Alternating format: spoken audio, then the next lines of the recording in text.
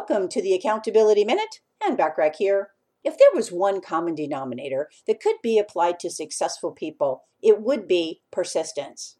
The brilliant minds, the great achievers, and the magnetic leaders of our generation and throughout history actually, did not achieve their success at the start of their journey.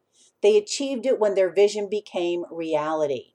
Persistence is about having a vision and working towards that goal. However, if you study the past most visionaries have taken to achieve their goals, you'll discover that persistence lies in holding on to the vision, not on the path they chose to achieve their vision. Persistence without purpose is useless. Dogged determination to adhere to a plan that is not getting you where you want to go is not persistence.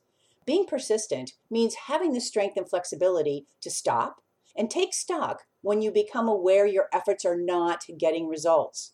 The value of persistence lies in maintaining your goal while repositioning yourself to get there without continually hitting your head against a brick wall. So what can you do to maintain persistence?